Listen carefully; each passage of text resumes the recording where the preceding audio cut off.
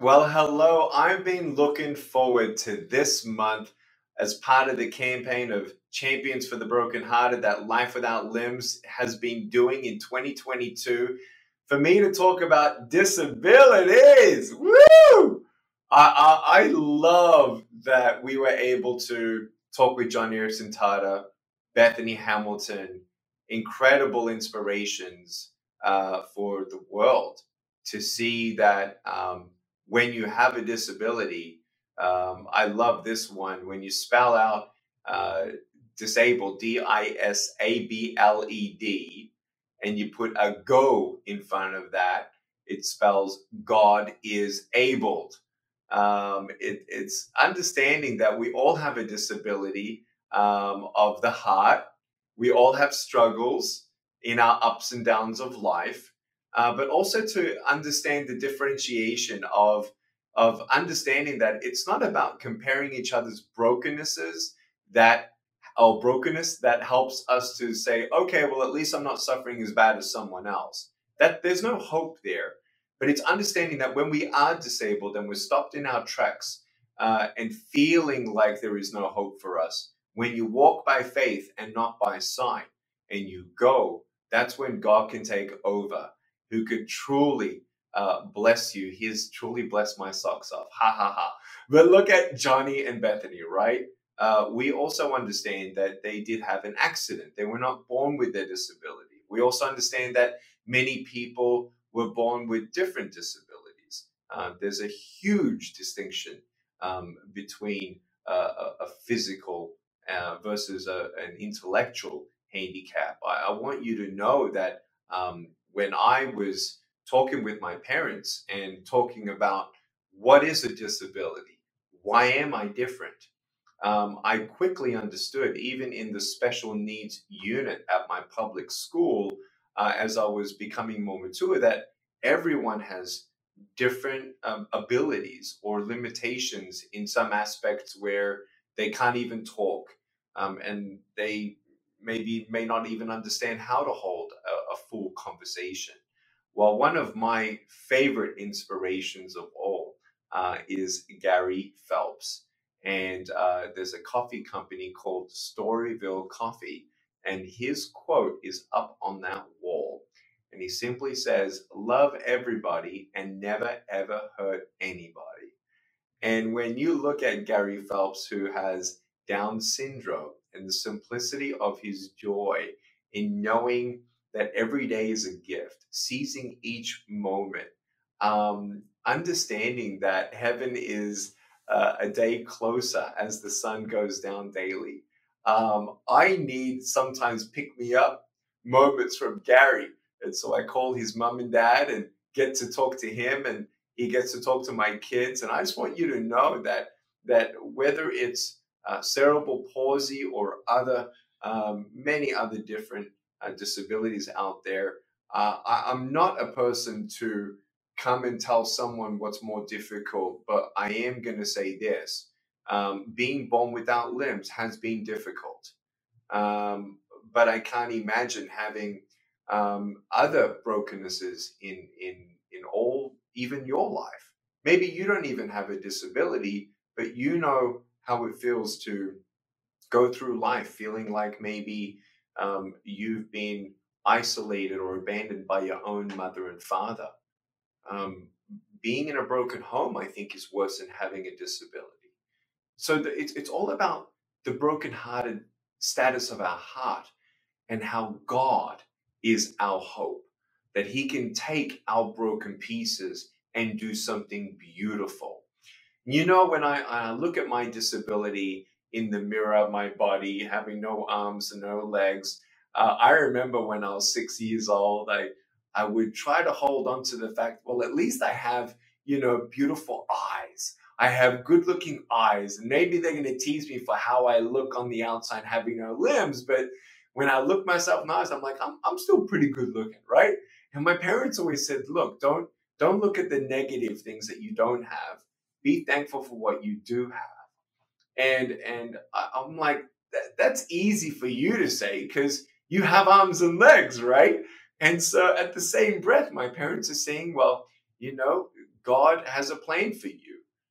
I knew about Jeremiah 29, verse 11, about God having a hope, plan, and a future for me. I knew that God could also heal.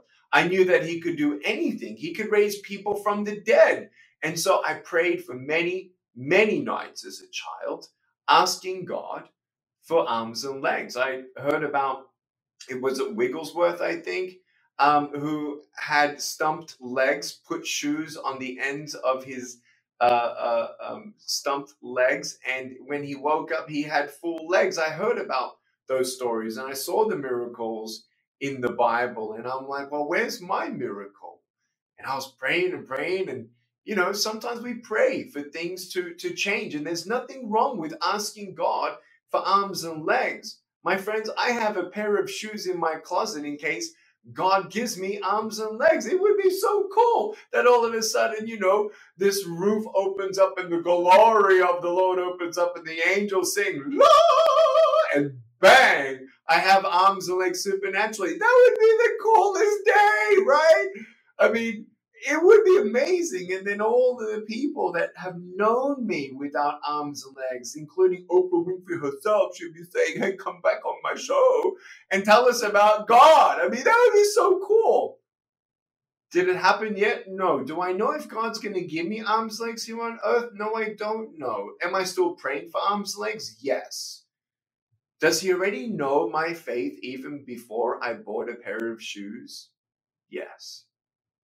Does he hear every prayer and see every tear? Yes. Does he have compassion on me?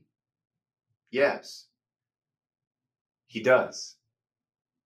And he loves me. And he loves that I'm a child of his. Without seeing him, my heavenly Father, I believe in the promises of God. That despite what I feel, despite what I see, despite what I know here on earth, I know that I can hold on to his promises.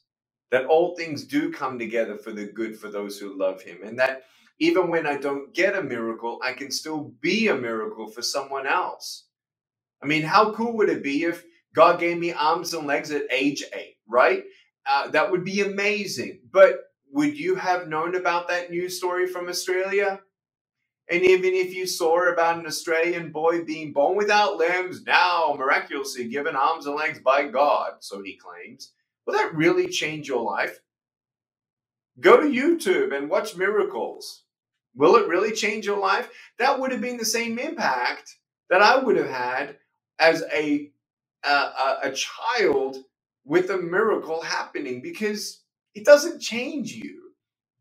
But when now this young man without limbs, who's blessed to stand in front of the gates of hell and redirect traffic, and without limbs, radiating the joy, peace, and strength and a surety that he has in his own heart that Jesus is Lord, that's the confidence, that's the hope that everyone with arms and legs is looking for. For the greatest disability of all is a disability of the soul because of sin. And everyone's looking for hope. Everyone's looking for purpose. But when someone sees this limbless man talking about joy and purpose and strength beyond his disability, that he's more than a conqueror, what does that mean? That I didn't need to be given arms and legs to conquer the real disabilities of life. I am victorious without arms and legs. You can see that I'm complete. You can see that I'm whole. You can see that I'm not lacking a single thing because my Father in heaven owns everything. I'm not disabled. I am more than able to do all things through Christ who strengthens me. That's my ability because of the Jesus that lives in me. And when you understand the miracles and prayer life and going step by step, the greatest miracle of all is receiving Jesus Christ as your Lord and Savior. And when you are complete in him as an adopted child, if you have arms and legs and you love the Lord Jesus Christ and you've also become adopted into the Heavenly Father's family, I'm your half brother. No, I'm just joking. But what I want you to understand is that now I have a new identity. I am a new person. I'm renewed in my mind. That when challenges come, whether it's a physical disability, whether it's circumstances, whether it's family members, friends, or traffic on the freeway. Whatever that, like pushes your buttons today, and that might be smaller or larger circumstances, we can find victory in Jesus Christ as we walk with him and talk with him and read the word over our life in a personal daily relationship with him. So much so that my joy is in the Lord. Whether I have arms and legs, I will believe in him that he died for me and rose again. And that's where my treasure is. Arms and legs are just going to give me arthritis later on anyway, right? Like, we got to understand, it's not about the circumstances. But does God heal? Yes. Have I seen miracles? Yes. I want you to know I've seen miracles with my own eyes. In fact, I've got a medical doctor saying that in my own spine, verified by 2 other doctors, that I had a rare condition in my spine, the tethering of my spine, where the spine turns into fluid. It's irreversible. You can only be born with this thing. It's called a syrinx. And I actually saw over the years God close up those holes, and so did the doctors, seeing the MRIs. And they said, we don't know how this is possible. And I said, I do. I've seen miracles. Yes, I've seen the dark side as well. I've seen demons, not just in Africa, but walking through the wall of my hotel room in San Francisco. I want you to know that the spiritual realm is real, and there is that understanding that when you pray, angels fight those spiritual war battles that we cannot. But when we come to him as an adopted child of God, he does hear our prayers. He does see our tears. And when I was praying for arms and legs, and he didn't say yes. Could it be maybe later? Yeah. But my peace is not waiting on God to answer my prayer. God is not a genie. Oh, God, I give to the church. I'm a Christian. I'm a good person. Where are you? God, give me this, give me that. Oh, you just got to believe. You need more faith. Don't believe in that. The scripture says very clearly that you only need faith of a mustard seed to move mountains. If the church or someone's telling you, well, you need to just believe more, you lack faith, that is not true. Or you need to give more to the church, that is not true. Oh, God's just punishing you because of your sin. No, that's not true, because the Bible says that the wages of sin is death. So if he's actually punishing me for my sin, then I should be dead already, right? And so we need to know the Bible. And I'm so thankful today that I know the Bible, and I want you to know the Bible. Why? Because that's what gives me the faith and understanding that when I don't get a miracle, I can still be one. And I'm so thankful that if God gives me a life here that remains limbless, and I go to heaven on the other side meeting just this little boy, Daniel Martinez, who I met when I was 24 years old, love sharing this story. He was in the crowd as I was speaking to the church, and I saw him held up above everyone else, and someone brought him up on stage, and he's sitting next to me. So cute, 19 months old, and I had flashbacks of when I was a kid. It was so surreal going through my childhood, my bullying, my attempted suicide at age 10, like it was just flashed right in front of me all at once. And I saw him, and I saw his little foot, and I put my little foot on his foot, and he smiled, and everyone cried. And I thought, God, if I was born this way and you did not say yes to my desire to have limbs miraculously, just so I can help this young boy know that it's going to be okay, thank you. His mom came up and cried and said, thank you for being our miracle. What do you think I said? Oh, you're welcome. This was part of my plan the whole time. No, all credit goes to God, who had that in mind even before the earth began. I want you to know that I'm going to get a new body. In heaven, I'm going to have, let's pretend, arms and legs. So will Daniel. I can just imagine us hugging each other and weeping. And Daniel saying, thank you, brother, for helping me believe that this place called heaven was real. I remember when I was going to school and I wish that another limbless person was at that school and maybe even speak to all of them and tell them to stop bullying me. Well, I didn't get that miracle, but I became that miracle for Daniel. And he became the coolest kid in the school. My parents, they wish they had a miracle to meet another set of parents with a child in the same condition as their child. They never got that, but they became that miracle to help others along the way.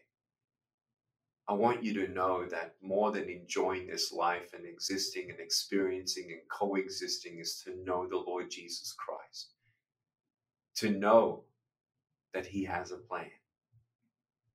And I gave my life to Jesus at age 15, reading John chapter 9, verse 1 to 3. And I want to read it for you. It says, as he went along, Jesus, he saw a man blind from birth.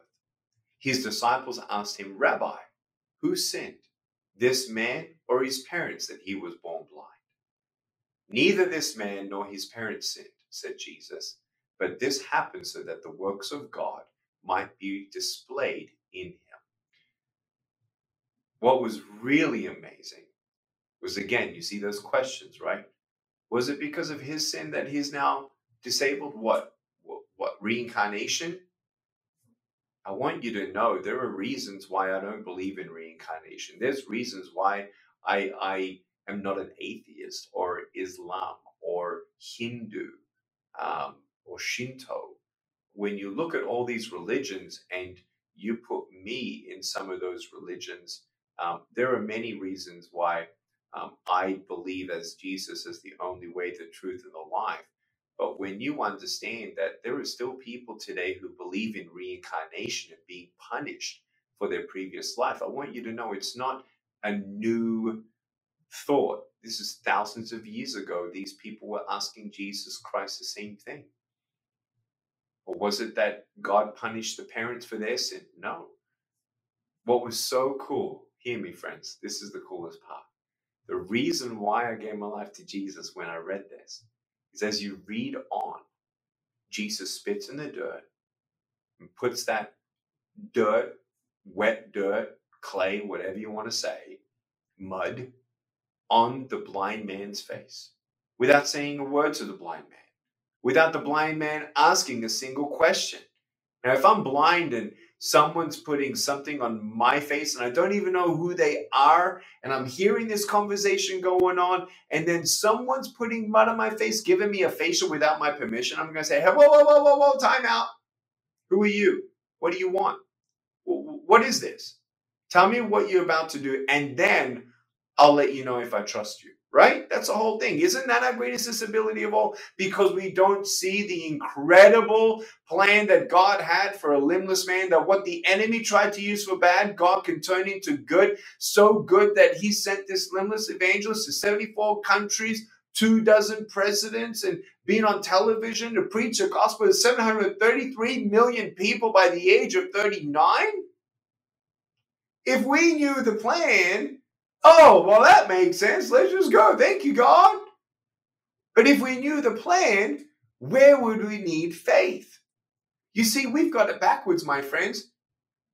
It's the epiphany of a faith journey with Jesus Christ. It's the pinnacle experience of following the unseen God, where he looks down and he smiles that when us as his children are in pain, are feeling alone, when we feel isolated and even abandoned, and even hatred towards God stirs up in our heart because he doesn't make sense why he doesn't change things, he still says, trust me.